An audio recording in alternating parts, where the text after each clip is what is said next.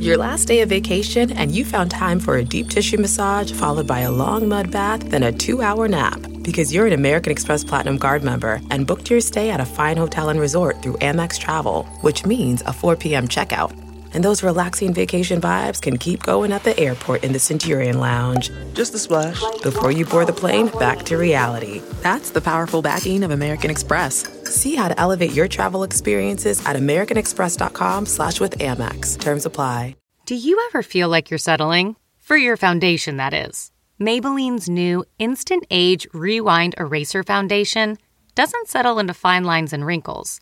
With SPF 20 and moisturizing Pro Vitamin B5, this foundation not only provides medium coverage and a natural finish, but also protects and nourishes your skin. And the best part? The blurring sponge tip applicator makes application a breeze. Say goodbye to cakey, uneven foundation and hello to a flawless, radiant complexion. Try our new foundation today and see the difference for yourself at Amazon.com/Instant Eraser Foundation. Welcome to the ID10T podcast number 1037. All right, next year, I'm launching the Wizard Guitar Tour. So I'm going to be doing a bunch of dates starting in January. I'm bringing my Wizard guitar, so naturally I had to call it the Wizard Guitar Tour. The first dates are in late January in Columbus, Ohio, then at the Funny Bone, and then in Philadelphia at Helium. Then in February, I have the Punchline in San Francisco, the Punchline in Sacramento, going back to Helium, Portland, doing a date in Boston at the Wilbur. I got Denver in April at Comedy Works, Bloomington, Indiana, Acme in Minneapolis. I'll be in Austin, Texas in May, then Cleveland, and then Nashville, and then some dates in Florida. So all of those will be up on id10t.com/tour coming up soon, but they're not just yet. So if you heard a city in there that sounds familiar to you, go to Google it. Go to your town's comedy club and you can get tickets now. And I'll see you in those cities with the Wizard guitar. I've got some really cool artwork for that too that Dave Klock, former artist for all the Meltdown shows, did, and it is spectacular. So I'll put that up soon. But right now, let's talk about you, the ID10T community, and the Corkboard events at ID10T.com. Like John, who writes, I'm a solo musician going by the name Wildfire, with the Y, and I've just released my debut concept album, Find Your Home, for free under Creative Commons. The album storyline takes place after a failed toxic relationship. It tracks my journey to understand my ex's perspective and to understanding what it truly is I want from this life and my future relationships. It's about acceptance, forgiveness, and finding light in the darkness. It was recorded by myself in my grandma's spare room with one hand-me-down SM57 microphone. I couldn't afford studio time or a session musician, so everything you hear is me and that mic, plus a little MIDI keyboard. The album was released by myself independently on all platforms. Free download available at Bandcamp. John, amazing work. See? You found the resources and time and some of the creative energy, and now you've made a thing. You've made a thing that you've put in the world that people can go listen to. So I'm going to have to go check that out. Thank you so much, John. This episode of the podcast is Vince Gilligan, creator of a show called Breaking Bad that you've probably seen. I hope you've seen it. Just the nicest guy in television. This is technically promoting El Camino, which is the Breaking Bad movie, which is on Netflix. And we recorded this the day El Camino went up. So it was going up that night at midnight. I hadn't seen it yet. And so because of that, there are no spoilers. And I decided to hold the podcast for a beat just to give people a chance to catch up. I imagine most people who are going to see it have seen it by now. But again, there's no spoilers in the podcast. He only mentions a couple of people who appear in the movie that you probably assumed were in the movie and have already been confirmed as being in the movie. He also talks about what a wonderful man Robert Forster is. And then sadly, I think within a day or two of this podcast, maybe, Robert Forster passed away. So if you hear us mention Robert Forster and not our condolences at his passing, it's because it hadn't actually happened yet. But I think that's all the show notes for this. This is Vince is so funny. It almost kind of makes me wish he would just come on and sort of do podcasts from time to time, just not even promoting anything, because he's really funny and he makes me laugh, and he just has a great way of framing things and ideas, obviously, because he makes great television. So, and huge congrats to him as well, because he directed El Camino. So he wasn't just a writer, he also directed El Camino. So all the hugs in the world to Vince Gilligan for coming back. And by the way, his first episode of the podcast was a handful of years ago. That's also worth a listen if you kind of dig through the archives and listen to that. So thanks to Vince Gilligan, and thank you for listening to this number 1037 of the ID10T podcast with Vince Gilligan. Initiating ID10T protocol.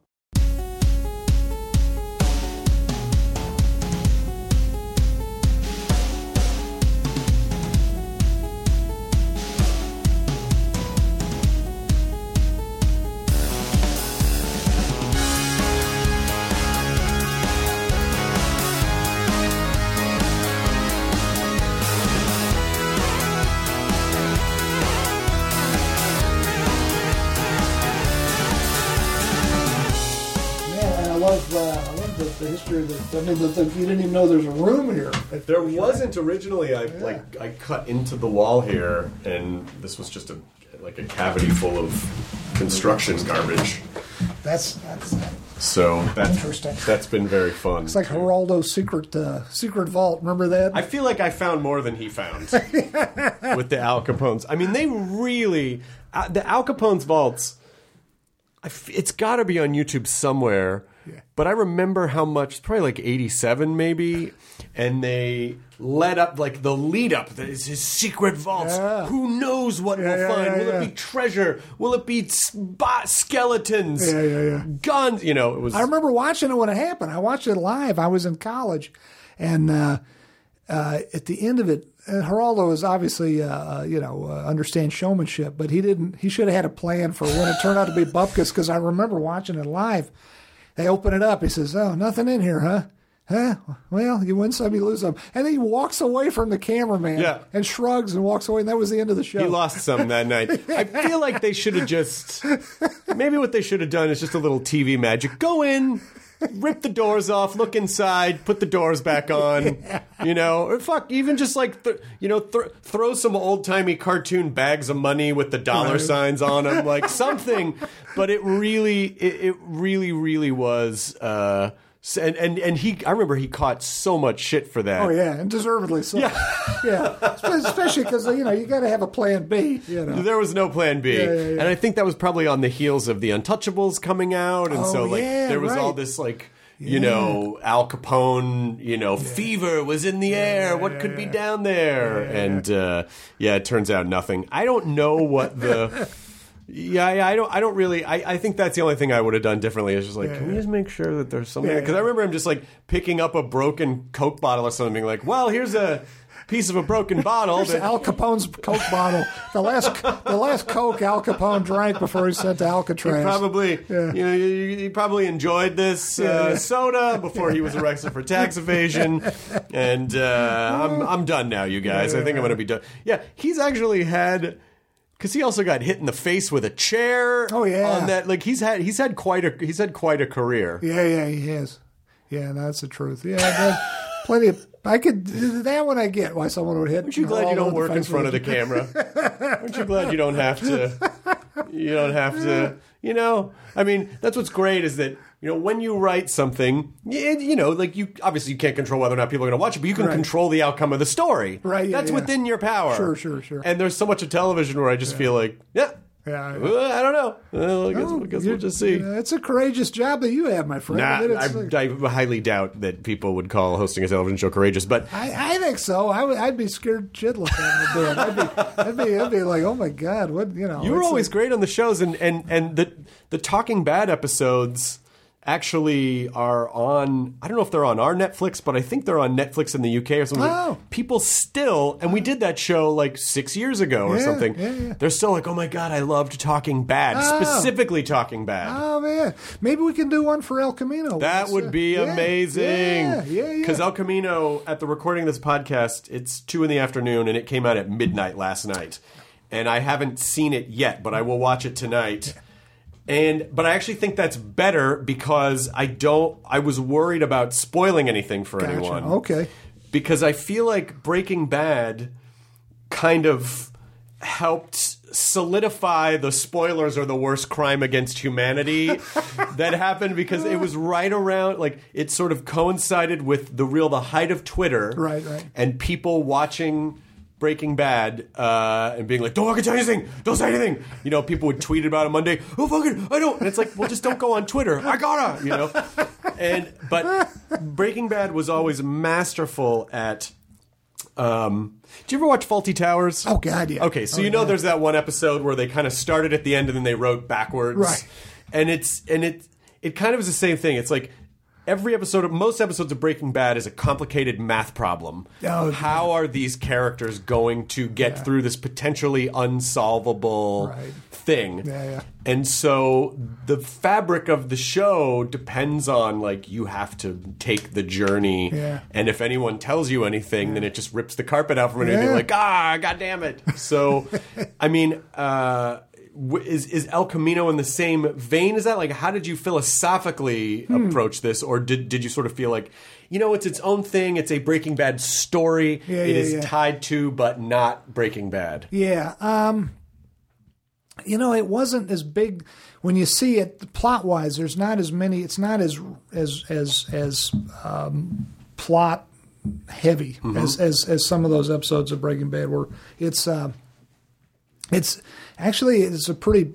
You want me to ruin any of it for you, or how do you want? No, I don't think we should ruin it. Yeah, okay, because people who are listening, even if I record a thing at the top that says, like, we're going to talk about spoilers, there are always people who are like, well, how come you didn't warn me? And it's like, you skip through the beginning. That's what happens. Yeah. Don't skip through the beginning. They don't want to hear me gab in the intro about my shows and about stuff. And it's like, sometimes there's valuable information there. So I think just to preserve the safety of the audience who hasn't seen it yet. Well, you're the audience that hasn't seen it. I'm the audience. I don't want to ruin it for you. No, I appreciate that. But just in sort of broad strokes. Yeah. In broad strokes, it is not as plot heavy. There are some twists and turns that I was proud of, but they're not twists and turns in capital letters like we had on some of those episodes of Breaking Bad. It really is Jesse's journey. And Jesse is a more straightforward guy than Walter ever was. Right. To his benefit, I think. But so I think there's a little bit of that came into play. But really, the way I approached it was, it's Jesse's story. What does he need? That's the old thing we would always say in the writers' room. What is this character? Who's the character we're writing about? Whose episode is it this week? Mm-hmm. Pretty much every episode of Breaking Bad was about Walt, but what does Walt need right now? What's between him and his goal? Mm-hmm. Those are the kind of. I mean, that's not particular to Breaking Bad. That's just writing 101. But in this case, it was Jesse. So yeah. You say it's writing 101, and yet I still feel like a lot of shows don't necessarily do that. And one of the things that I know I've said this to you a million times was, one of the reasons why that show worked so well was because it felt like you had respect for the audience, in that a lot of shows, I think, promise the audience a lot. Right. Hey, there's a lot of big mysteries here, and then you get to the end and they're like, and you go, what about these mysteries? I don't know. You figure it out. It's like, no, you're supposed to. Geraldo's Vault. It's Geraldo's Vault.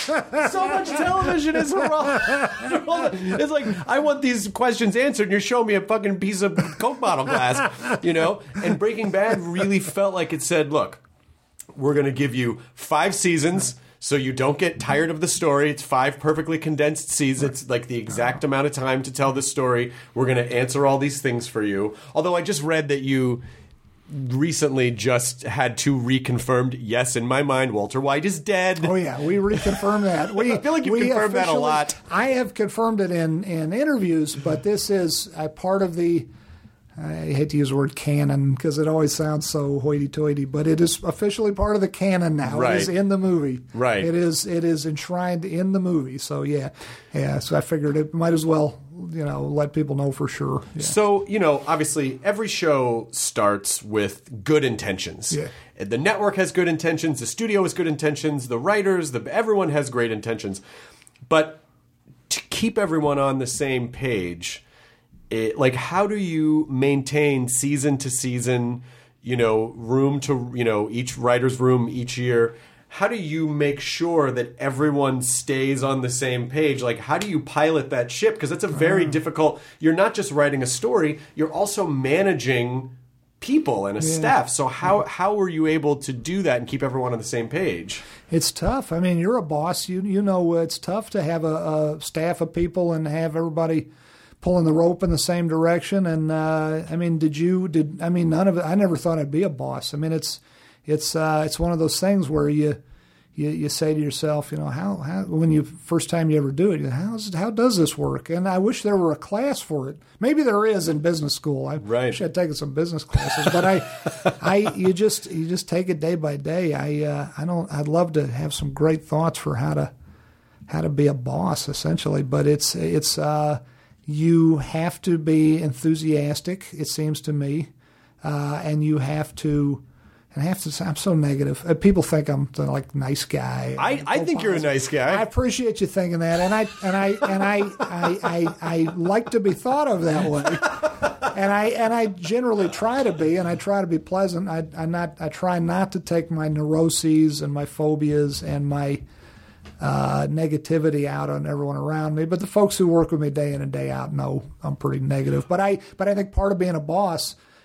I'm giving advice I don't always take, but I think part of being a boss is to be, which I see you doing, which I think is amazing. You have genuine enthusiasm for the things that you love. And you can't fake it. No. Because you have to live with it every day. Yeah. And so I am not always enthusiastic when I come to work, not because I don't believe in what we're doing, but you lose your way in the weeds sometimes. I guarantee if any Breaking Bad writer were here, right now, they'd say, "Oh God, remember all those times Vince would literally bang his head against the wall, and he would say, we're fucked. We're so fucked."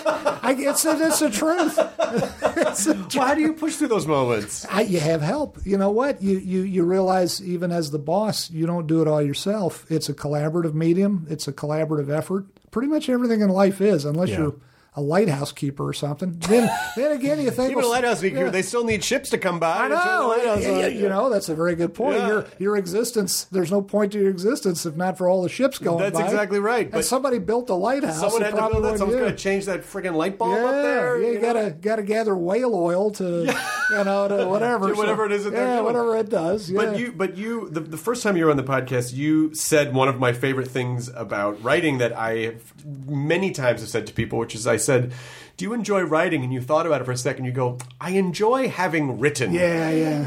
Past tense. The past tense is like once you've gotten through it. But, the process can be very excruciating. And so what was it that made you say, like, I'm not done with this story yet. I'm going to continue. I mean, I know that Saul, but I even think of Saul as sort of removed because it's so it's not. It's attached, but it's attached because we know how it ends up. Yeah. So what was it that made you feel like? And I'm sorry if you've answered this 150 times, but what was it that made you feel like I need to tell Jesse. I need to see where he's driving to at the end. Money, Chris. Plain and simple. No, I'm an artist. I have integrity. There's a dump truck outside with the old timey cartoon dollar signs on the side. Well, wait a minute. Let's hear them out. These are great ideas. Our wonderful writer Sam Catlin, who went on to run Preacher, one of the funniest people. You should have him on your podcast. Oh, Sam would be great. Yeah, because we used to do some of those talking preachers too. One of the funniest human beings I've ever met, and he would always have this quote in the room: "Is it? You don't understand. It's a lot of money." But no, I'm being goofy. That is a joke. It was not the money. It was short and simple answer is that I kept thinking to myself, what I intended the final episode of Breaking Bad to be the last word on the subject. That's what I was thinking when I was writing the end. And I thought when Jesse Pinkman drove away, he got away. He got away. It's for the audience to say, well, in my mind's eye, he got away and he lived happily ever after. But the more I even knew when I was writing that, no one lives in real life happily ever after. Right. And especially not after you've been kept in a damn hole in the ground. And you've been a drug dealer and a manufacturer for a few years. Yeah. So I thought, well, okay, he'll have PTSD. He'll have some bad nights, to say the least. But I think he got away. But then as the years went by, I thought, well, how did he get away exactly? I mean, I don't know. It's up to the audience to figure out. It was like the devil and the angel on my shoulder. It's up to the audience to figure out how he got away. Their guess is as good as yours. Yeah, but seriously, how did he get away? What if he didn't get away? Mm-hmm. What if you went around the next corner and the cops nabbed him? Then what happens?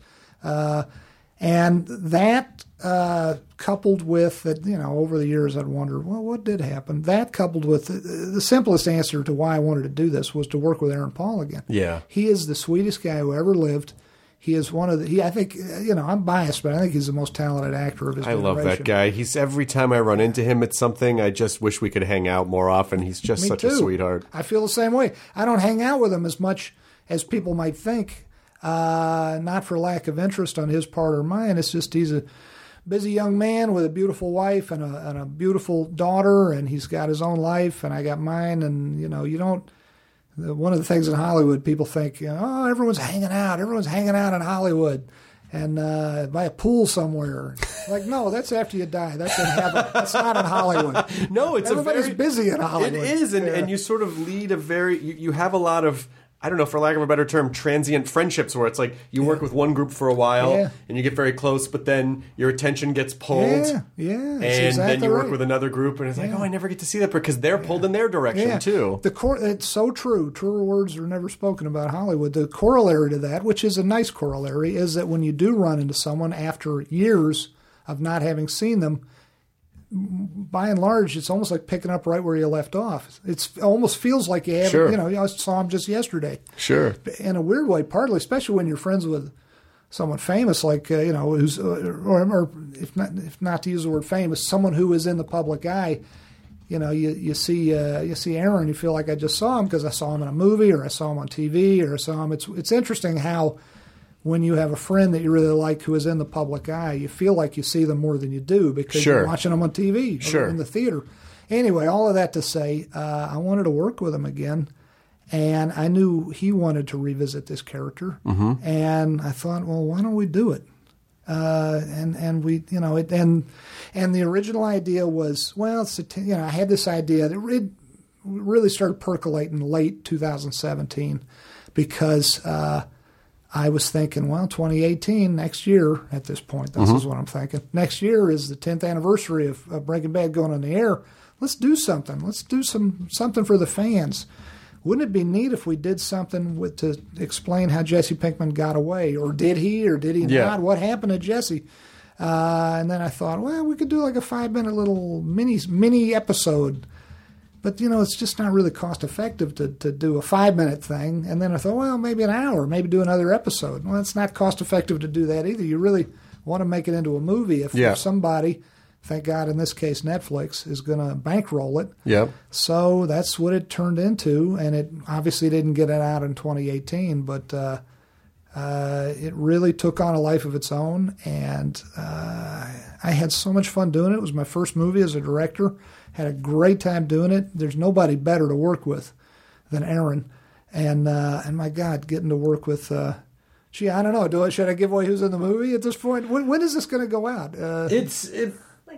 In a couple of weeks. It would be in a couple of weeks. Well, then I think the statute of limitations will have. I hate to ruin it for you. No. I don't mind. Like we'll just tell people that you're not going to spoil any like plot stuff, but you're going to talk about who's in it. Yeah, by the time this comes out, I'm sure a lot of people will know who's in it. Anyone who's going to bother listening to me on a podcast will probably have already seen this. So I can just ask you. So do you have a Bob Odenkirk in there somewhere? No Bob Odenkirk. Is there a Lavelle Crawford in there somewhere? No Lavelle Crawford. There's a Matt Jones. There is a Matt Jones. There is a Charles Baker, which was awesome. Getting together those guys again was like old home week. There's a Robert Forster in this movie. Amazing. Who, I got to tell you, the most wonderful guy. He's of a different generation than Aaron Paul, but he is a kindred spirit. He is the sweetest man, the sweetest person. When he comes to your set, I mean, we learned this on we saw this on when it was on Breaking Bad, the final season of Breaking Bad. He is such a gentleman. He shows up and he has gifts for everybody. Mm-hmm. And I mean everybody. I mean everybody he interacts with. He's got a big bag he carries like Santa Claus. Santa Claus, yeah. And he has gift-wrapped gifts, and they are these beautiful letter openers. I have 2 of them because he gave one to me and he gave one to my girlfriend, Holly. Mm-hmm. And I will treasure it forever. It's this beautiful, heavy Art Deco letter opener or Art Moderne or whatever. I'm no expert on my letter openers or my architecture, but it's this beautiful piece of hardware that I open letters with, and it make me think of Robert Forster. God bless him. Every time I see them, and he is in this movie, and I couldn't be happier that he's in this movie. He's tremendous in it. And Jesse Plemons is in this movie. Todd, who is tremendous. Everyone in this movie was an absolute pleasure to work with. It was so much fun. I was joking earlier about the money. It was so much fun, and it was so satisfying that I should have paid for the pleasure and the experience. I should have paid for it. I should not have been paid for it. It was that wonderful. It's kind of funny that you say like, oh, we thought about doing like a 5-minute thing. It'd be funny if they. This wouldn't be funny to fans, but in my head, as a bit, just as a little fake out, Netflix does all this promotion. You guys, El Camino comes out, and the episode's just Jesse driving away. And then a deer jumps out, he hits the deer, goes to the windshield, and then just credits.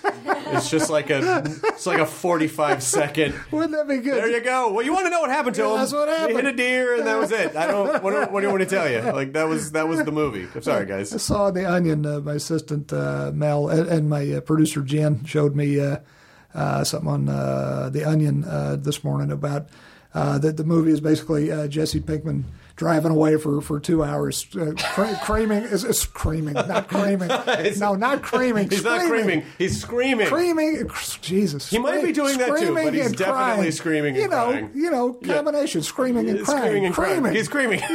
Yeah, that's what he's doing for 2 hours. Screaming and crying.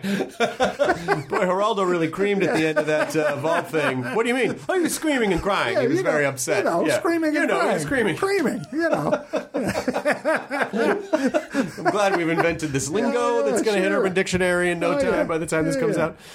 Say hello to a new era of mental health care. Cerebral is here to help you achieve your mental wellness goals with professional therapy and medication management support 100% online. You'll experience the all-new Cerebral Way, an innovative approach to mental wellness designed around you. You'll get a personalized treatment plan from a therapist, prescriber, or both in a safe and judgment-free space. Your Cerebral therapist or prescriber will outline a customized plan with clear milestones along the way so you can get to feeling your best. With Cerebral, you're not alone in your mental health journey. We're here to empower you to live a fulfilling life. So take that first step towards a brighter future and sign up today at Cerebral.com/podcast and use code WONDERY to get 15% off your first month. Offer only valid on monthly plans. Other exclusions may apply. Offer ends July 31st, 2024. See site for details. But I also, I would love to hear about your experience as a director because you having told stories from the point of view of, the showrunner and the head writer and the person who did the ideation ultimately before it went to to your staff. How did that affect your storytelling and what surprised you about it? And is it something you're going to do again? Or were you like, this directing thing sure is a lot of work? This directing thing is a lot of work, but I tell you, the writing thing's always harder. Oh, interesting. Okay. Yeah, because, the great thing about writing for TV is you surround yourself by really good people in a writer's room. And I didn't see that coming when I first got into TV, how wonderful the collaborative writing process is. It's fantastic because the first 5 years I was a professional writer. I was just sitting alone doing it, trying to do it as on best X-Files? I could. Before X-Files, the first 5 years, I was very lucky out of college, and I sold a screenplay to Mark Johnson, who is one of our producers on the movie, and sort of my mentor. I call him my mentor in the business, and and I sold a script to him in 1990. And from that point on until about 94, 95, before, when I got on X-Files, I was I can't see the finger quotes on the in the microphone here, but I'm doing the finger quotes big time. Yeah, I was a professional writer. I mean, technically I was making my living doing it, but I wasn't writing that much because I was such a lazy bum. Really? Living back in Virginia and my home state of Virginia, which was great living in Virginia, but no one was holding a gun to my head, not even Mark Johnson, and I was not writing every day. And really, I use the finger quotes because whether you get paid for it or not, you're not really a writer if you're not writing. Right. Or if you're not, and when I say writing, it doesn't have to be the physical act of, with your quill pen on paper or parchment or typing away at the laptop. You are really writing if you're actively engaged, even if it's taking a long walk, and thinking. You are actively engaged in breaking story and coming up with story. That's writing too. But I got to tell you, I wasn't doing that either. I was like, eating Cheetos and masturbating and playing video games. That's all I was doing. So those three do not qualify as writing. So 5 years of that, and then you got all that Cheeto dust on your hand. What else are you gonna do, Doctor? It's orange. Come on. I forgot about the Cheetos. Oh, the Cheetos. Yeah, that's right. So I'm not supposed to touch it. Okay, I didn't know. I thought it was another Cheeto. To be fair, it's Jesus. It's interesting because it to hear you sort of be self-deprecating in this way, it's just not at all the image that I've had of you over the years. Or it's just like you if everything you're saying about yourself is true, you fake it really well because you genuinely seem like a sincerely through and through. You know what? And you must be, because I know people love working with you, and I know the quality of your show, the quality of the stuff that you work on wouldn't be what... I just don't think it would be what it was if you were not a good guy. Like, I just don't think you would attract good writers, you would attract good people. Like, I think working with you, it's not an accident that you attract nice people like Cranston and Aaron Paul and Robert Forster. Like, they want to work with you because you are a nice magnet for them. I appreciate you saying that. I mean, I don't know. I try. I mean, I just, we all have our public face and then we all have our private face. But I try not to, in general, take out my problems on everybody around me, because I think that's. I don't think I'm as nice as I seem, but I think I endeavor to not beat up on people around me. Sure. Because I just figure, the various sources of unhappiness for me are of my own making. They're nobody else's fault. So why should I try to make anyone else unhappy? No one's making me unhappy. Well, my unhappiness is all of my own devising. Well, that's interesting, because that's something that I don't think. I mean, if we're sort of tying it to, art is an expression of things that we're trying to express in the world, and you sort of feel that way about yourself. And then Walt's journey, which was just a somewhat, until a couple seasons in, a somewhat justifiable ego journey of a guy who just got a bad, lot in life through his poor choices with the company, and also just because he got a bad health diagnosis. Yeah, right. And then so you're like, okay, I can understand maybe if under these circumstances, if I could, and then as the series starts getting, you're like, oh yeah, I wouldn't do any of that shit. This guy's fucking a total narcissist, you know? Yeah. And it really is, he really does take, like, what happens when someone who's never really fed their ego decides to just throw everything into their ego. What happens, you know?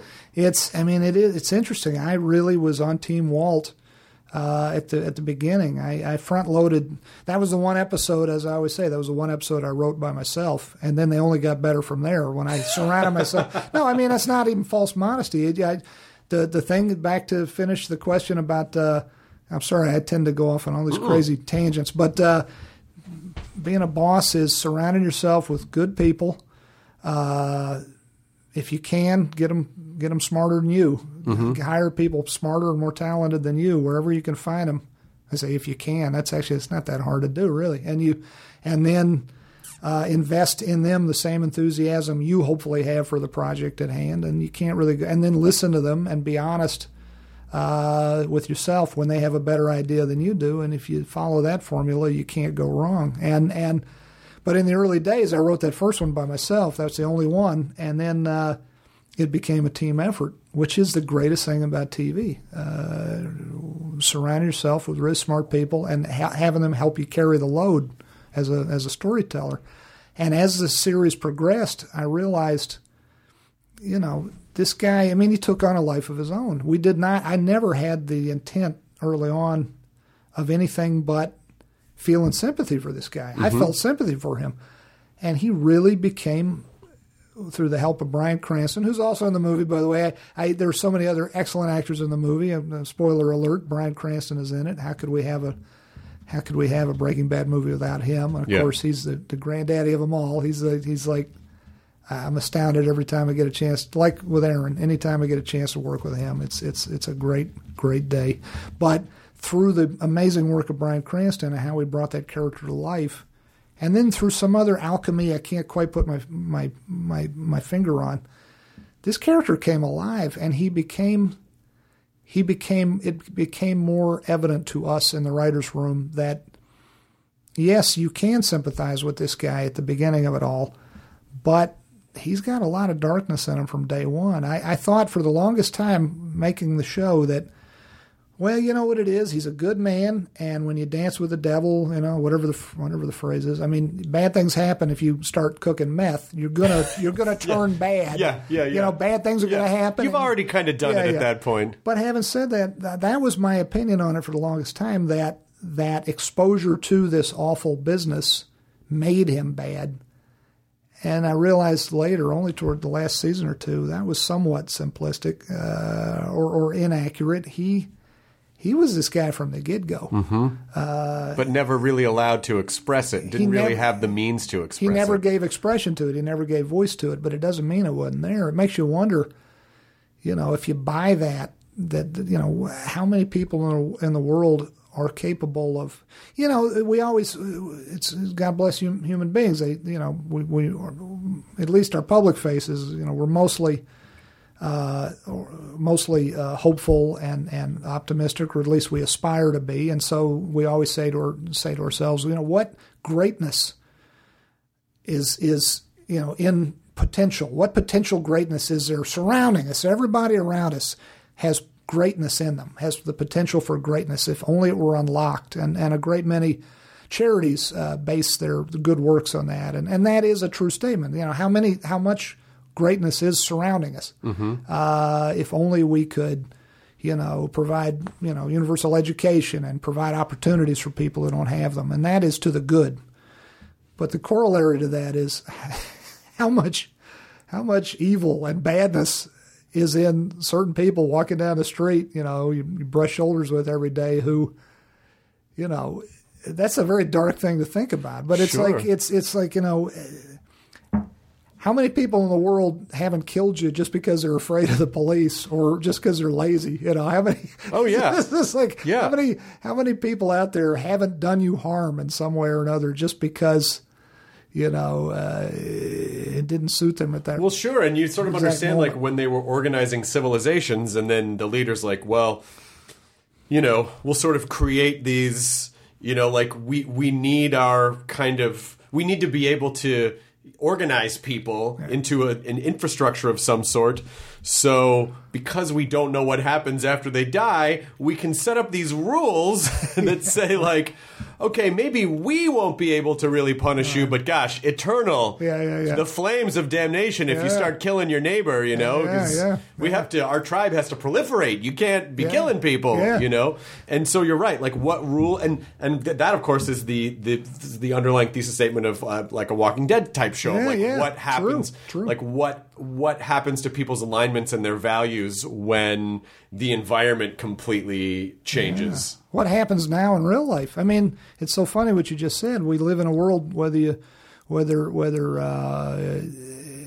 leaving aside any value judgment as to whether, the fact that it's a much more secular or atheistic world than it used to be, leaving any, is that a good thing or a bad thing? That's up to the listener to qualify for themselves. But in the absence of eternal damnation, so to speak, what is stopping us nowadays? Yeah. I think about that all the time. I mean, if you're born a sociopath and you just don't have that gene that makes you sympathize with other human beings or feel their pain, feel empathy for them, and you're smart enough to get away with murder, you're smart enough to get away with robbing a bank or whatever, what's stopping you? Yeah. Nothing anymore. No, well, hopefully, what happens is that, if the law is the only thing that keeps people in check, fine, but also, I do hope that on some level that, the alarming majority of people, when they see other human beings, there is some type of a survival thing in them that says, like, oh, I should not. It is bad to go out and harm, it's bad to harm people. Because they just, it's like I was just reading that, they had this guy in prison who was a killer, and they just found out, oh, he's not just a killer. He's like the biggest serial killer in the history of this country, There's like potentially, 90 deaths or something that now with genetic evidence they might be able to link to this guy. And there are others people out there, but I do believe the number is extraordinarily low. I really do believe the good in people. I believe that people want to belong. I believe that they want to connect. Yeah. But with the character like Walt, you really do take the ego's journey, and like this is what happens when you feed that wolf too much over and over and over again, and you take away someone's like he's got nothing left to lose because he's got a bad diagnosis, and and so what happens then? So to me, I think it's more of a cautionary tale of don't be careful how you feed that ego wolf, because it will take over at a certain point. I like the way you put that. And then you might not recognize yourself. So, but I really do. I really do want to sort of figure out what you did to prepare for directing. I'm sorry. Yeah. See, I have a tendency to go. No, you're not. You're not tangenting at all, because that was your question. Because all the philosophical stuff, I do want to get back to that, and I do like talking about that because I think, in its best form, art really makes us question ourselves, understand ourselves, see ourselves in characters. Not just be entertained, like, oh my God, that show's fucking amazing, but sit back and go, if I were in this situation, what choices would I make? What bad choices? Were there a series of, oh, he made a bad choice, but he'll still be okay. Okay, he made a bad, and then at a certain point, he's gone. Yeah. It's not coming back from this, He's definitely not coming back from this. Well, as far as preparing for directing, the bigger thing was writing this thing that by myself, because I was just talking about that, how much I love the collaborative medium of a writer's room in television, and I'm not just comfortable with that at this point. I kind of crave it. And this was the first time I wrote anything by myself since, I couldn't even tell you, Chris. I guess it was 2006, 2007, I guess 2000, because I wrote the pilot for Breaking Bad like 2004. Mm-hmm. It might have been 15 years since I wrote anything all by myself. Wow. So it's, that was the scary part, honestly, not the directing. Not having someone to bounce stuff off and go, hey, what are you and to be fair, even then there is plenty of opportunity for collaboration, because I still have an office at Better Call Saul, and I got Peter Gould there and all the writers. I got all our great producers, Melissa and Jen and Diane Mercer, and I got all these smart people that can read it after the fact, but you got to give them something to read first. And so that staring alone at the blank page part, that part was the scariest part, because you got to have something to bounce off on. Fade in. Yeah. Jesse's driving away. Jesse's driving away. Where's he going? It's tough putting that. I don't know what it is. That's a weird thing about writing. It's hard to say. It's hard to put into words why it's so hard. Because you're sitting in a nice, comfortable chair, you're in an air-conditioned room, I mean, you could do it any way you want, but you are not suffering any kind of physical discomfort or privation. No, but it's so hard. Why? I think because you are stifled by the burden of infinite choice. Yeah. So in other words, it can go anywhere. Yeah. You know, I was a cartoonist in college, and my best friend at the time became a storyboard artist. And I said, maybe I'll get into. At that time I was trying to break into animation, and so I said, maybe cool. I'll try to get into storyboard art. And he goes, okay. And at this point, he had been working. He didn't go to college, and he'd been working really successfully. And he goes, okay, I just want you to draw a guy crossing the street. And I'm like, oh, okay. At first I thought, well, that's really easy. Okay, sure, I'll try it. And then I started going, well, wait.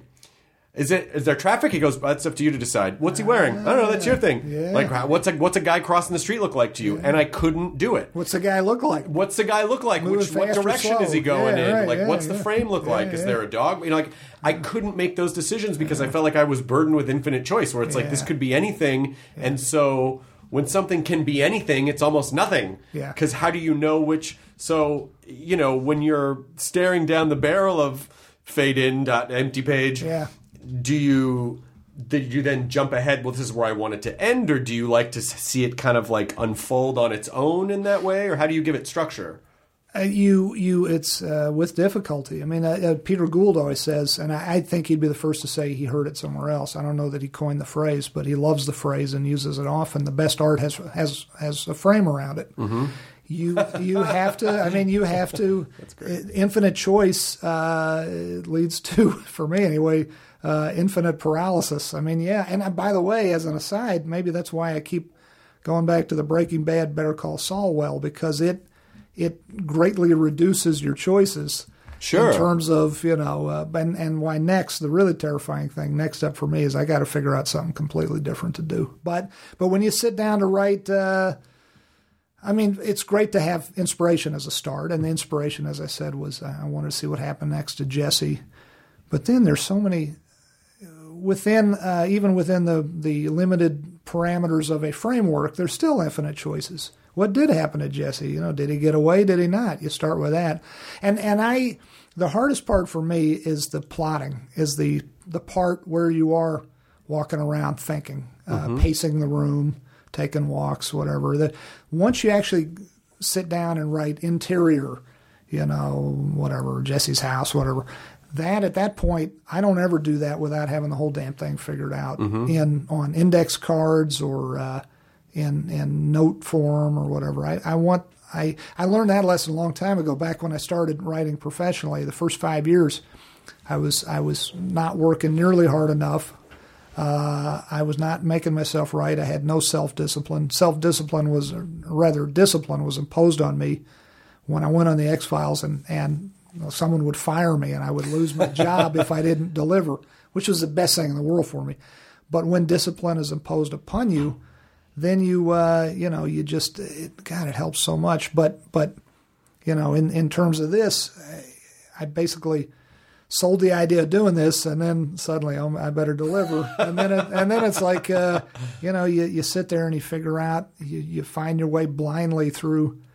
I always figure I picture it in my head very romantically. You're in this vast, dark emptiness, and all you have is a little Bic lighter or a match or whatever, and all you can see with the light of the Bic lighter is something an inch in front of you, and you kind of grope your way around and map out the landscape an inch at a time. That's what you're doing when you're plotting this stuff out, and you wish for the big sweeping moments of inspiration where the clouds part, the lightning flashes, and you see it all at once. But that's that eureka moment, that Archimedean kind of moment. It just, you wish for it, but it never comes. You got to do the hard work. You got to keep skinning your knee, barking your shins and tripping and falling down, and keep the match, and remember, to map out, an inch at a time. That's why it's so hard. It's just like, Jesus, why is this so fucking hard? Well, and especially too, because I think,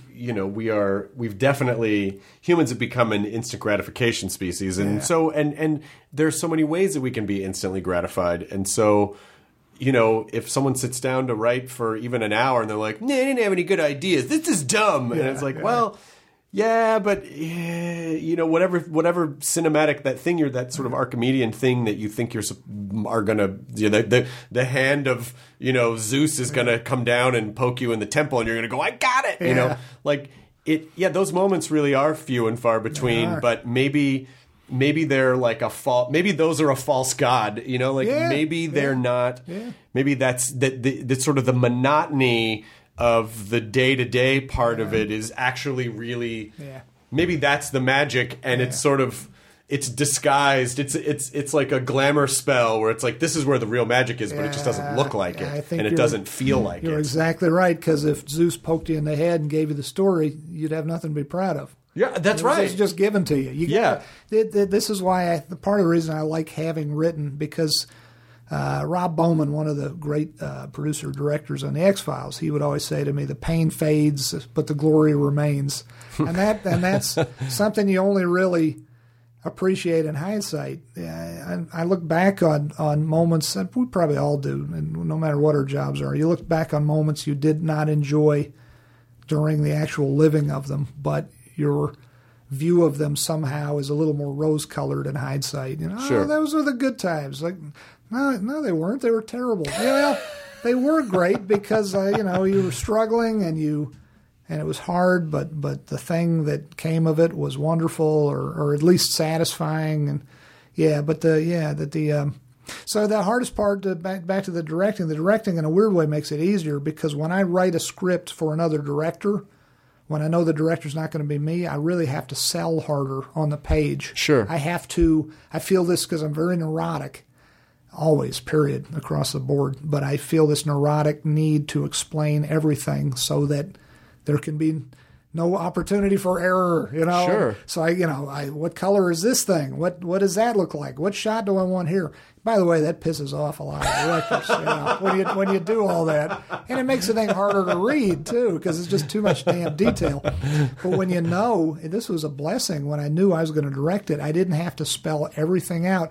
You need to make it interesting enough as a document, as a sales tool to sell your actors, to sell the studio executives who are hopefully going to say yes to it. It is a sales tool. Mm-hmm. But when you know you're going to direct it, you can concentrate just on the sales tool aspect and less on the please don't miss the fact that his bow tie is blue. It's just all that. You don't have to put all of that into words. So. Well, that level of detail was so apparent in Breaking Bad because the colors, like the dominant colors would change. Yeah. And Marie was obsessed with purple. It's like there were but those subtle little details made a difference because they set tone the same way the music sets tone. They're all just different shades of stuff. And so on the one hand, yes, maybe people are like, Jesus Christ, this guy's fucking, he said I got to make this couch this start. What the fuck? Why does that matter? And it's like, well, because it does matter, because every little piece does tell the story. And so that's true. Is as a directing storyteller where it's very visual as opposed to very word oriented, did you find that your process was the same in conveying ideas visually, or did you have to adopt a different style to sort of fit that type of storytelling? I think I wrote it the way I usually write it, except for the fact of giving myself a little bit of a breather in terms of I don't have to get everything on the page. But then I have a separate notepad I write down as a director's note to self. I wouldn't actually write all of that, but that's theoretically what I'm doing is like, hey, Vince, it's Vince. Yeah. Sign Vince. Yeah, future Vince. Please know that. Also, I can't remember a damn thing anymore, so I get Post-it notes all over the house. It's pathetic. Oh, my God. My dad used to leave messages for himself. Oh, yeah? But he would identify himself in the messages. Oh, yeah. So he'd go, because he would forget to do, he would just, so he would leave these messages like, hey, it's me calling me to remind me to set out the paper. I'm like, person do you think is going to impersonate you? You know? That's pretty great, actually. I love that. This is me calling me to remind me. It's like, you've almost used up all the time in the fucking message identifying yourself to yourself. You know? That's funny. But he just, you know, I love it's like, that, actually. just the memory retention. And it was the thing that was so sweet about it is it was just so sincere. Yeah. He really was. It was just very, to him, it was very utilitarian. It's me calling me to remind me. You leave out the check for this guy, you know. And so, yeah, I mean, I get it. I totally get it. But also, you do have to focus on a whole other level of detail. Not really, because I'm doing that anyway. I'm doing You that are anyway. I mean, I'm whether rightly or wrongly, I am not. I did not. I'm sorry. Now I fully comprehend the question. I'm not. There's no less attention to detail. There is a little less attention. Well, no, it's really essentially the same thing. It's the same writing. Because my process is that and this is partly why it takes so long. The main reason it takes so long is because I'm just agonizingly questioning everything. Is this good enough to? I was like, yes, by the way, yes, it is good enough. It's just a friggin' laptop. Type it. You can always erase it. It's the easiest thing in the world. If you're chiseling on a stone tablet, sure, take a little more time. But with a laptop, just put the fucking thing down on paper. Or not even on paper. Put it down in, ones and zeros. It's not even, you're not even wasting paper. But I got this neurotic thing where it's like, I got to figure it all out before I even type it, which is asinine. I would not recommend any writers listening to this to follow my lead on that one. But but everyone wants to be Mozart, you know. It's like if you watch Amadeus and the stories, it's like, oh my God, he was, Salieri's like, it was like he was dictating from the angels, and everyone, like everyone wants to be a genius, everyone wants to feel like, but the truth of the matter is, I think that is a flawed construct, and I also don't think it's entirely truthful, and I think. The hard, like the unromantic part of it, the unsexy part of it is just like, hey, he's got to fucking show up every day. You just have to do something, and it can suck. And then tomorrow, yes, you can change it or erase it or. We all, I love what you just said because we all think we have this romanticized vision of what genius is, and it's effortless. Yeah, it's nothing but effort. It's nothing but effort. But when you see, and I love. Amadeus, the movie. That's stunning. It's a great movie, and you're right. I'm not even a musician, but how great would it be to be Mozart? Because at the end of the day, it's not even. It's so effortless as presented in the movie. I don't believe it was necessarily. I think it works beautifully in the movie. It's the right way to do it. I can't believe it was that effortless for Mozart. No, it probably wasn't. But that is our vision of genius, that it's effortless. Even if it was effortless, let's just say that it was effortless for sake of argument. Yes, it was effortless. He was dictating from the angels. He just had whatever brain, whatever it was. His environment, his, nature versus nurture, whatever. It was all in line. Yeah. It's also a story of someone who was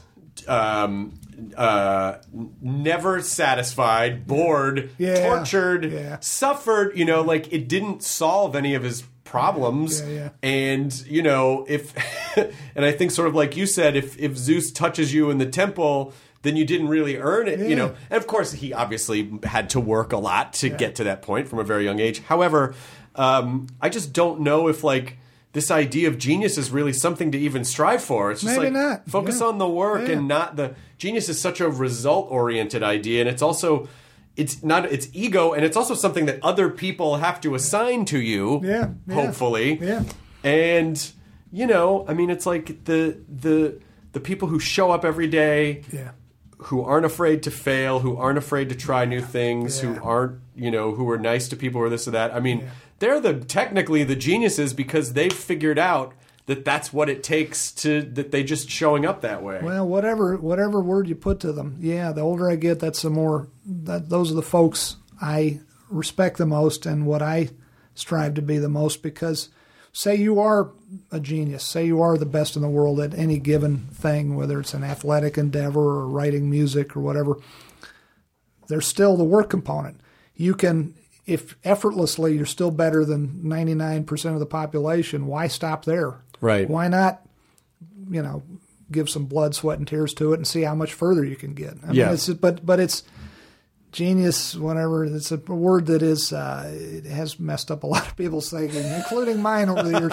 The folks that I really identify with or want to be identified with are the folks, the pluggers, the folks who just put in the hours every single day.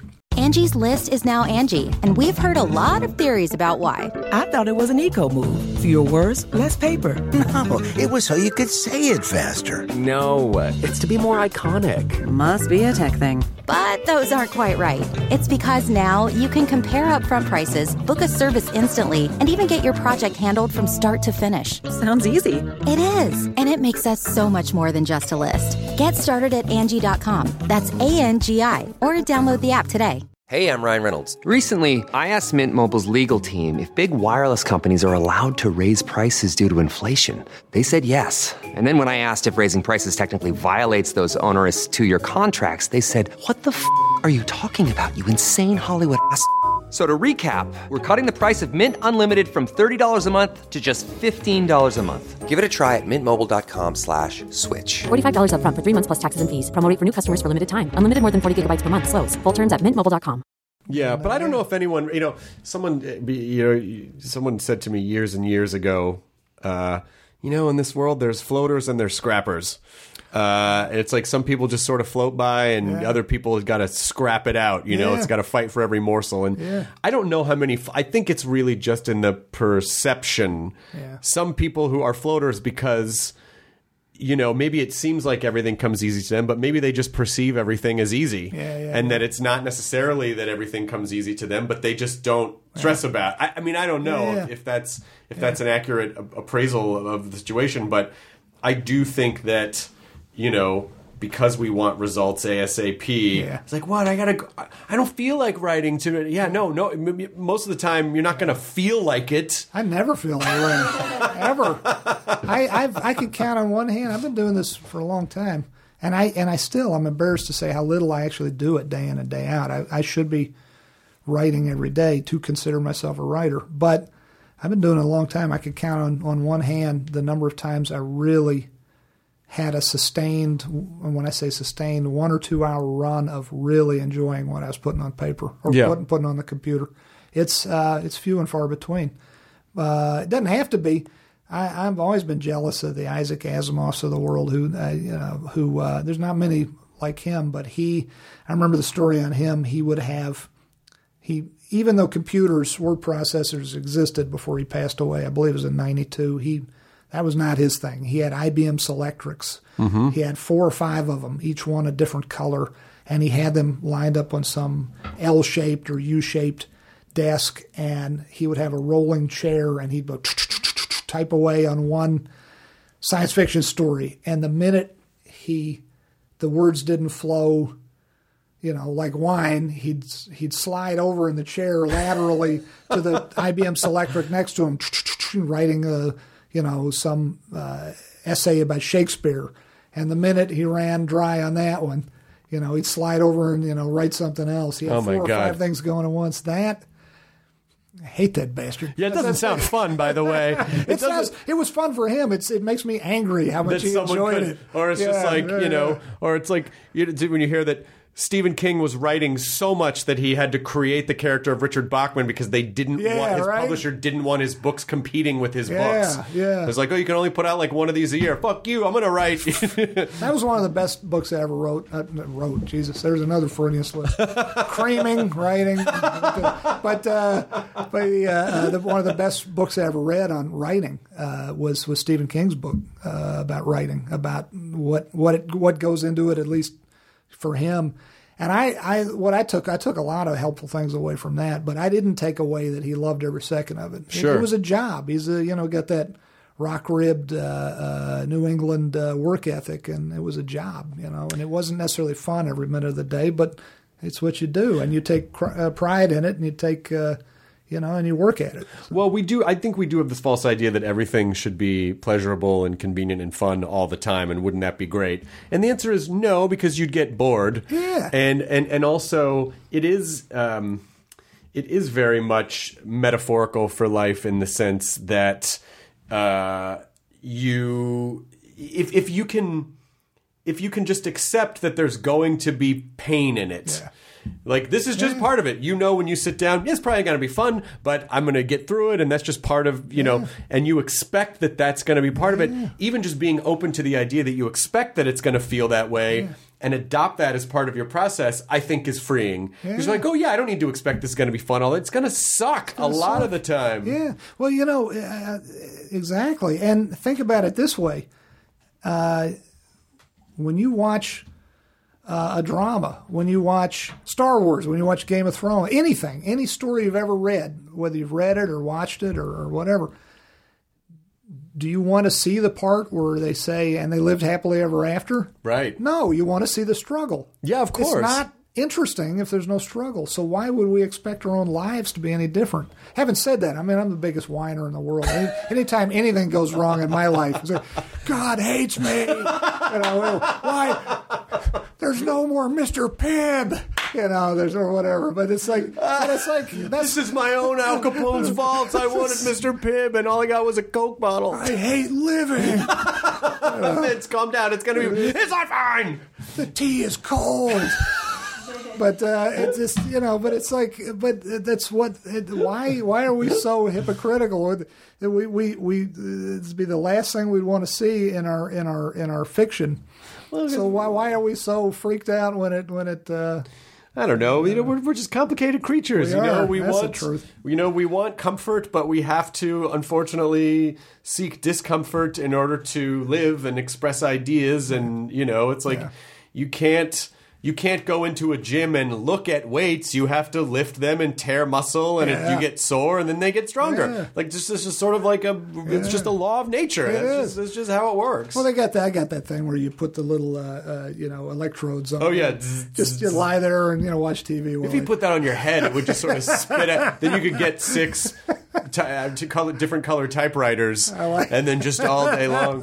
But because you've been involved in X-Files and Breaking Bad. And you mentioned, Game of Thrones, and it is interesting to be at the cornerstone of like a hardcore fandom. It's like X-Files. I mean, there's a lot of shows on television, and people. I know a shit ton of people watch procedurals.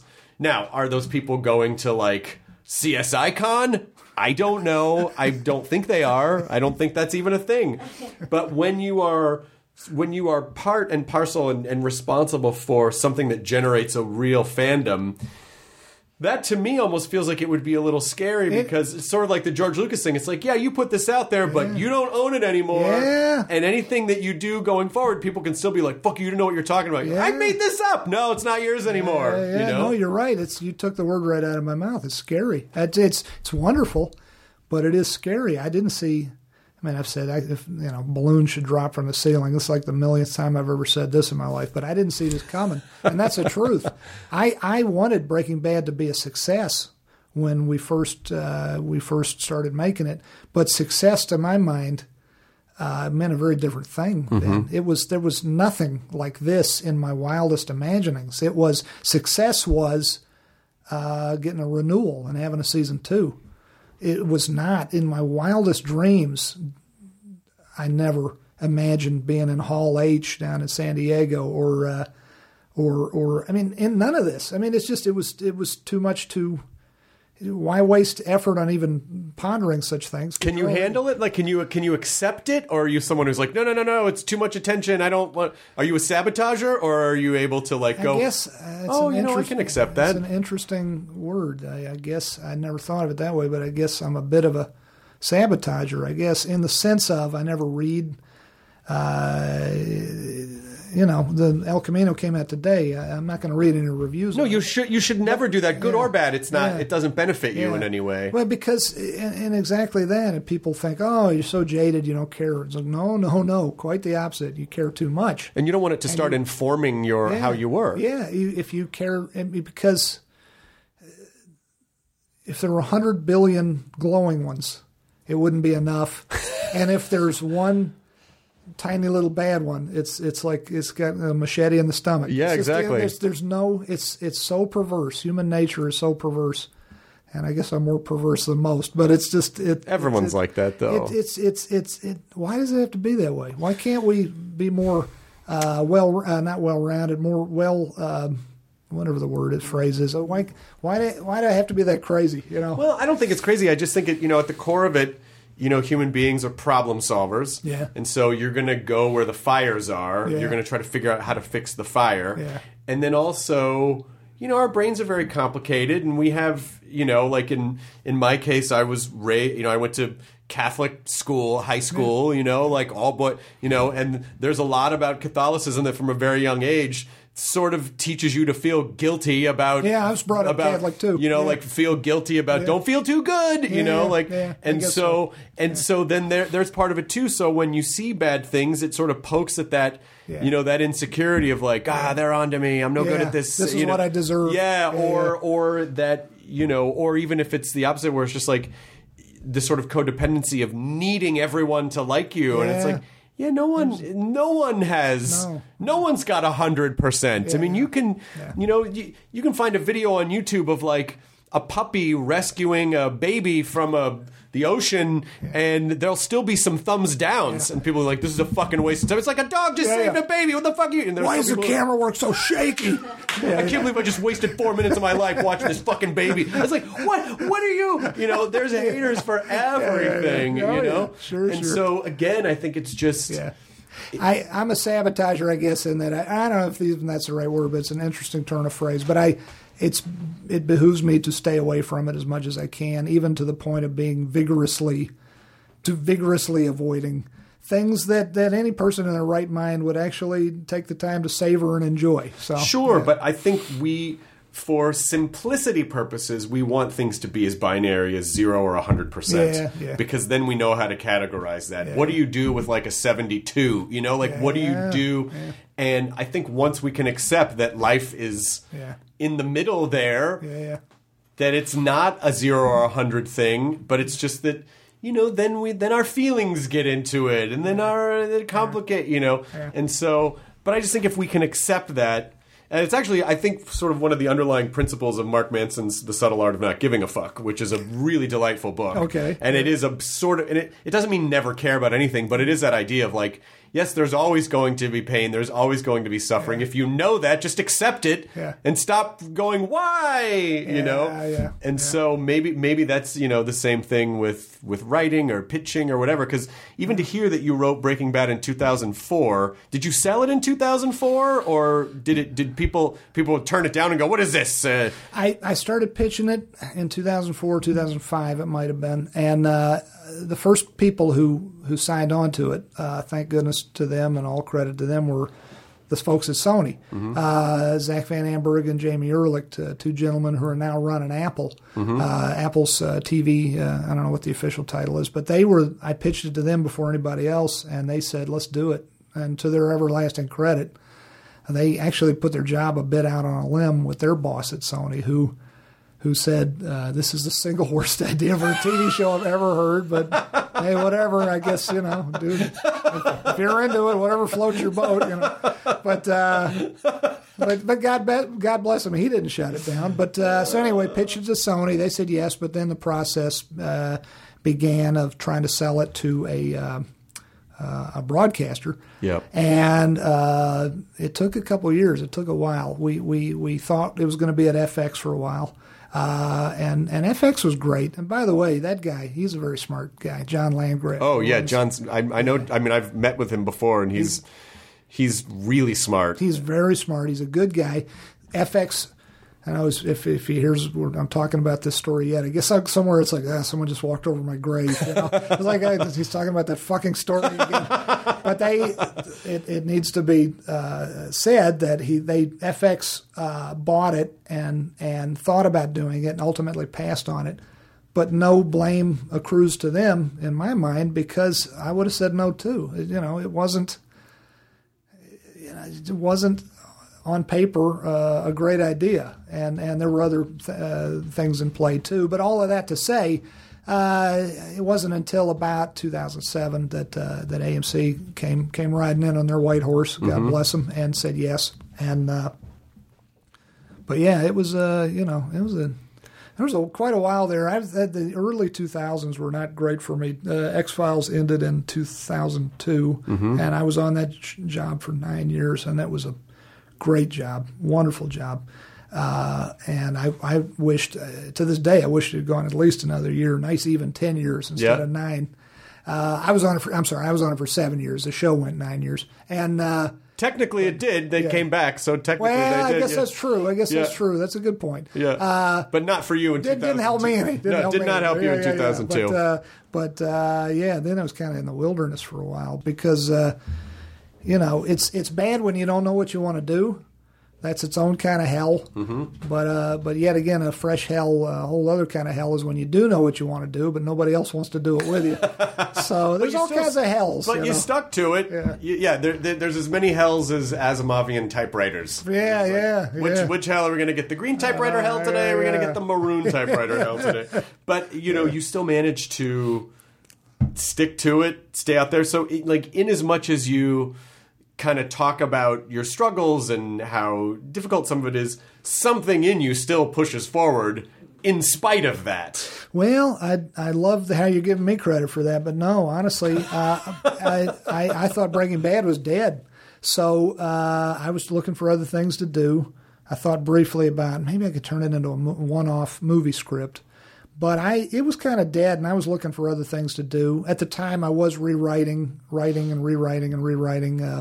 It was actually a rewrite job. I did not originate it, but what became the movie Hancock. So that occupied me and paid the bills, thank goodness. But no, it was Breaking Bad was dead until one of my agents, a gentleman named Mark Gordon, not the producer Mark Gordon, but the agent Mark Gordon, sent it to AMC, and the rest, as they say, is history. But I'd love to give the impression that I was out there, walking holes through the soles of my shoes. I was not going to take no for an answer. I had already taken no for an answer a long time ago on Breaking Bad. It came back on its own, or with the help of other people. So it was interesting. That was also a time too. Now we just take for granted because of Netflix and Amazon. It's like that was a period of time where there was not a lot of edgy genre programming on television because networks were still generally operating under the we have to reach as big an audience as possible. Broadcast, and the cable channels, there were really only a couple that were, HBO was doing edgy programming. I think maybe TNT was probably doing some edgy programming at the time. They were doing The Shield, probably. There was FX, I think, was The Shield. FX was The Shield, and TNT was... they had some sort of a cop drama on there. But, they got a little edgier after that. But you're right. There are very few... I always the short pitches. I pitched it all over town. The truth is, we didn't pitch it all over town because there really was only FX, TNT, Cinemax, Showtime. Well, I don't know. Cinemax I wouldn't even count because that's part of HBO. And you do need like a visionary, like a John Landgraf or a Charlie Collier or someone who says, look, we see this thing that maybe other people don't see. There's a gem in there. We have a vision for this thing, and we're gonna. But that's also luck, because not every network has that. So much is luck. And by the way, I'm so glad you mentioned Charlie Collier by name. How great a guy is he? The best. One of the princes of the business. Yeah, he's just he's just a guy that cares about people, television as an art form, and he's a great guy. Yeah. He's just a great guy, a smart guy. He for folks who maybe don't know, he ran AMC. He was the president and chief executive officer, and now he is running Fox. He's running Fox the new Fox. The new Fox TV. Network. And I can't wait to see what he's already doing cool stuff there, and I can't wait to see what he does. Yeah, and it's like you do kind of meet people that you go, oh, that person's, really special. I mean, the woman who's running AMC now, Sarah Barnett, is great. She's great, yeah. She's really great. AMC continues to be great. Yeah. And I'm not just saying that because you don't have to say that because, we both have shows there, but the fact of the matter is, when you meet people, Sarah was responsible for Killing Eve over BBC America, a network where they had no budgets to do stuff. How do you do that? Yeah. That's so, the truth. It's there. You do meet these gems in the business that it's like, oh, that's what a programmer is supposed to do, not just, but balancing that between having to have obviously responsibilities to the bottom line, and that's the stuff that I don't ever like to have to worry about. No kidding. And back to what you're saying a second ago, and luck as a factor. No one wants to admit it. I don't like to admit it to myself, but luck is one of the biggest factors out there, because even when you're working with great people, sometimes you're working with, it's like, oh, everyone's an idiot. They don't even understand.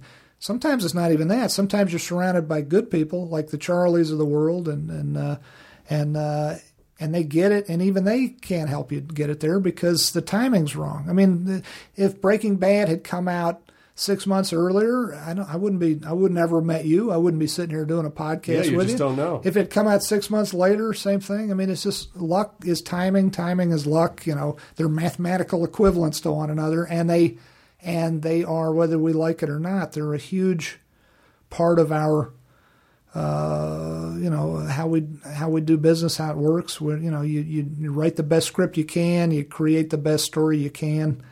You put all your blood, sweat, and tears in it, and then you either get lucky or you don't. And it's just, I hate to admit it, but it's true. Yeah, but also, luck is sort of preparation meeting opportunity. All true. So it's just that idea of showing up every day. I mean, because if you won whatever metaphorical lottery or the literal lottery, it would be difficult to appreciate it, again, like the finger of Zeus, because it didn't have any value to you. It was just like, oh, now I just have this thing. Yeah. There was no blood, sweat, and tears in it, so how do I even appreciate this thing? But the important thing for anyone listening is that if someone is drinking Mr. Pibb and masturbating with Cheeto dust while creaming, which of course we determine is screaming and crying, there is hope for you. There is hope for you. Your life doesn't have to be an Al Capone vault. Just not at all.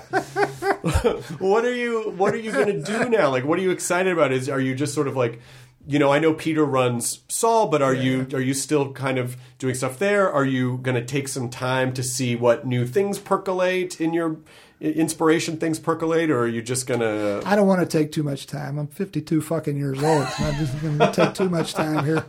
My knees don't work. I got to write Post-it notes everywhere. Jesus. I better not take too much time. Yeah. I don't want to backslide into who I was for the first 5 years of the 90s, back in Powhatan, Virginia. Powhatan, Virginia, that part of it was great, but the part about having enough money in the bank that I didn't need to work every day, that was the bad part. And, listen, I don't want to do that again. It is funny how deeply affected you are by that first 5 years, because there's been another 24 years where you know what I mean? It's but still, it's, you're probably still sort of plagued, and maybe that's good. Maybe that's the fire under your feet, so maybe you'll never... because I'll never get those 5 years back, and I utterly wasted them. You didn't, though, because you had to go through that to get to... It's, again, if you had to go through that to learn, and if you had right out of the gate in 1990 or whatever it was, if you had just been like, it's me, Vince, I'm working every day, I rented an office and I put on a tie just because... who knows what would have happened? I could have been driving to Kinko's to mail one of my mini scripts to Hollywood and got hit by a truck. You're right. You never know. And, maybe, look, who knows what choices, who knows what weird sliding doors universes exist out there where that Vince did that or whatever. Yeah. But I do like to comfort myself by saying, you know what? I am at this point because all the things that, occurred led me to this point. Yeah. And... I'm thankful because of the career I have and the wife that I have. And if anything was different, then I wouldn't be in this place. My dad certainly lived that way. Yeah, and so, and I do like to pretend like, oh, if I had gotten that job I thought was so important, a blimp would have fallen on me. Like, I do tell myself that because then another part of my brain just kind of goes, oh, okay. And then it just lets it go. Yeah. I think you're got to trick ourselves. I think your version is much healthier than mine. Yeah, I do. I really do. Yeah, I admire it. Yeah. Is there you say? I mean, I'm sure if you're working on something secretly. And by the way, good job on keeping El Camino secret for so long, because that fucking just out of nowhere, people were like, they fucking shot a Breaking Bad movie? What the fuck? Somehow you shot it and probably mostly edited it before anyone even knew it was a thing. I think it was completely edited before. That's really insane in this town. It's amazing. That was yet another group effort, another collaborative effort. It was our excellent producers and AD crew figured that out. Our actors were, everyone was pulling the rope in the same direction on that one. And it helped to shoot in Albuquerque, New Mexico. People knew we were shooting the movie in Albuquerque. They were just cool about it. They were like, a lot of people knew I mean, you can't help but notice if you live in Albuquerque and you are aware of Breaking Bad that if you drive by, you drive by Gustavo Fring's old restaurant and see a film crew in front of it. Okay, I get it. 2 and 2 equals 4. I get it. But, right on, man. More power to them. I'm going to go to work now, and I'm not going to get on my phone. Someone's doing a Los Pollos Hermanos pop-up restaurant. They sure are. Yeah, and I think it was the same great folks who did that, the Saved by the Bell one. I think it is, and that was great. You're right. Totally immersive, and I'm so glad that they're doing Los Pollos Hermanos. I am too. They are doing such a great job. Those folks are the best. My producer Jen Carroll and I always just today we're looking at their menu and looking at all the fun names of drinks and entrees and whatnot that they had on there, and I can't help but put in my 2 cents. So I'm saying, what if they said this? What if they did that? Oh, that's so great. Much fun helping come up with a menu. Just in terms, I don't mean in terms of the food. I leave that to the experts, but in terms of how you word it on the menu. That's so much fun. It's the most excited I've heard you talk about writing is writing a menu. That's the fun part. Yeah. It's easy. Just, create this thing that exceeds beyond all your expectations and succeeds beyond all your expectations, and then and then you'll get to the fun part of coming up with the menu for the pop-up restaurant. That's easy peasy. Maybe the thing is that Breaking Bad sort of becomes like the Star Wars universe where there's a bunch of different stories that branch off. Because, we know what happened to Jesse. But what happened to Lavelle Crawford's character? He's, still in a hotel room, right? Netflix, it's so funny you mention that. Netflix is doing this awesome thing. I'm not sure if it's live yet. Of course, by the time folks listen to this, they might already know about it. They're doing this thing. They shot this thing with Lavelle where used the same set and everything. And it's Lavelle sitting, it's Huell, he's playing Huell, sitting and waiting. And I think, I hope I'm not quoting this wrong, I think they're going to have something like 62 hours of it. That makes me so happy to hear that. I was making a joke, and this turned out to be a real thing. It's a real thing. They're using the power of technology. They didn't literally shoot this poor guy for 62 hours. I think certain bits of it loop. It was the Samsung Live, Samsung TV. It just ended last night. But you can still look it up probably on the internet, right? Yeah, okay, there must be clips on the internet somewhere of Lavelle Crawford sitting in a room for 62 hours waiting. But it was the 62 hours leading up to the premiere of the movie on Netflix. Yeah. That is fantastic. How fun is that? Well, the El Camino's out now. I'd imagine most people have seen it by this point. As I said, we're recording this merely hours after it was released on Netflix, but by the time this goes up, weeks will have passed, and so hopefully by that point everyone has... I don't think we spoiled anything, really. You just talked about some of the actors who were... Oh, and I got to... if giving away some of the other actors, I got to say Kristen Ritter. She's in it too. She is? She is so wonderful. She is wonderful. So adorable. I love Jessica Jones was such a good actress. Jessica Jones, great show. She is so talented. So funny. And great. She's just great. She's just great. So I did not want to end this podcast without giving a shout out to her too. Everyone in the movie is wonderful. It was such a pleasure to be with them all again. And I hope I get to direct more movies. I don't see how any of them in the future could be this special to me personally, though. This has been a wonderful thing for me. Yeah. Well, I really hope that you do get to direct more stuff. I am excited to see whatever it is that you work on next. And, anytime you want to have lunch or just hang out, if there's a universe where you're like, Chris, I just want to bounce an idea off you. There you go. Just to see what you think about it as an audience member. What do you think? I'd be like, Fitz, whatever you need. I'm there for whatever you need. You are the Uber audience. I don't mean Uber, the rideshare service. The rideshare service. I mean the original meaning of the word. Yeah. Thank you. What audience better than you? Thank sounds you. Like a great idea. Thank you. But certainly, please come back anytime, and please tell Holly I said hello. Well, please tell Lydia I said hello. I will. We got a couple of good ones there. We got to do a double date. That would be. I would like that. Double date? Are you guys? You're living in L.A. Yeah. Well, I'm not going to say where on the podcast, but I'll tell you afterward. So it's 1, 2, 3 fake made up street, and but we'll have to get that together because I do find what we sort of opened something we talked about earlier in the show is like.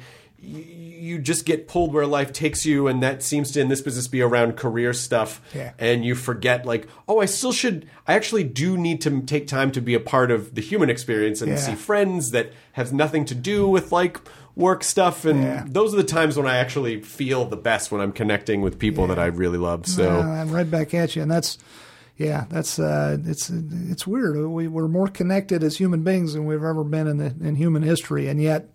It feels like we're not. We're more isolated. Yeah, I know that's not an original thought, but it bears repeating. It's the truth. We're more isolated simultaneously. How the hell did that happen? Because our fucking phones give us because the algorithms on all of the internet have mapped out exactly what we like to keep us engaged. Yeah. And so we're just surrounding ourselves with ourselves. And our faces are in our phones. Yeah. And it's a hall of mirrors. Yeah. It is somewhat connective, but again, it's an opiate of the masses. Shit is absolutely. Yeah. I keep saying this. I feel like someday. And look, I'm still on social media, so I don't. It's not like I'm totally hypocritical for saying this, but I do believe that in like 50 years or 100 years, they're going to look back at social media the same way we look at asbestos. Yeah. And I'll be like, they were fucking around that all the time? How did they not know? It was killing them. And you're like, we were dumb. I don't know, God, you may be right. So that's why it's important that we got to go out of our way to see each other in real life and connect in real time. Good words to the wise. Oh, should we get a little piece of advice for people trying to push through that wall that we talked a lot about the wall and we talked a lot about being stuck, but did you actually tell people how to push through it, or did we just say, I'd be happy to fucking do it? Be happy to give it the old college try. So I guess now we've established writing is hard. It's probably harder than it really by all rights needs to be. But and I think it's because we edit ourselves so much. But you just got to push through it. You got to push through anything. I mean, anything worth doing is worth suffering for and shedding a little blood for and a few tears. There's no. I'd love to give some easy answer. There's no magic bullet. There's no magic trick to it. You just and I steal this from Mr. Stephen King, who I think put it in his book, which is definitely worth reading. You sit your ass down in the chair and you do it. And what helps me, is it helps me to have people threatening to fire me. Yep. But if you don't have that in your life, what used to help me is I would set an egg timer, or I guess you do it with your timer on your phone or whatever, and I'd say I'm going to sit here and I'm not going to get my ass up out of the seat for an hour, and I'm going to concentrate for an hour. And the treat I'm going to give myself is if I honestly concentrate and give it my all for an hour, even if at the end of the hour I haven't written a single word, then I'm done. Mm-hmm. I'm done until, I don't know, hopefully, and then you build it, just like with working out, exercising, you build up how far you can jog. You start with a half hour, you move to an hour, you move to 2 hours, but you don't set unrealistic goals for yourself. That's where we go wrong. Is I'm going to sit down today and I'm not going to get up for 10 hours. And by the end of it, I'm going to have written War and Peace. And then you don't. Then you're like, well, fuck this. Yeah, I suck. I should die. I'm useless. We're too tough on ourselves, and we're too weirdly easy on we're too unrealistic, and then we're too tough on ourselves. I think if there's any trick to it at all, and it's not a trick, but, you say, I'm going to sit here for an hour, and if I haven't written anything at the end of the hour, but if I get up and go wander off and, read the first page of the newspaper, the clock starts over. Got to start it over. That's the trick to it. But if I've sat here and given an honest hour to it and I haven't written anything, I'm not going to beat myself up, and I'm going to go off and do something else. That's great. Yeah, I think that's the best. That is an excellent piece of advice, because I think once you start, it just unlocks, and it's like, oh, I never would have had this idea, and maybe a nugget of something today is worth something tomorrow that I haven't figured out yet. So that is a beautiful piece of advice. All right, good. Perfect. Excellent. Thank you, Chris. All right, great. Okay, so that's the end. ID10T scanning complete. Enjoy your burrito. This episode is brought to you by the effortlessly scrumptious bite of Skinny Pop popcorn. Imagine this: perfectly popped, endlessly delicious kernels, a symphony of just 3 simple ingredients: popcorn, sunflower oil, and a sprinkle of salt. No compromise, just pure snacking freedom. And hey, if you're up for a twist, dive into flavors like zesty white cheddar to sweet and salty kettle. Every bite's a delight, light and oh so tasty. Shop Skinny Pop now.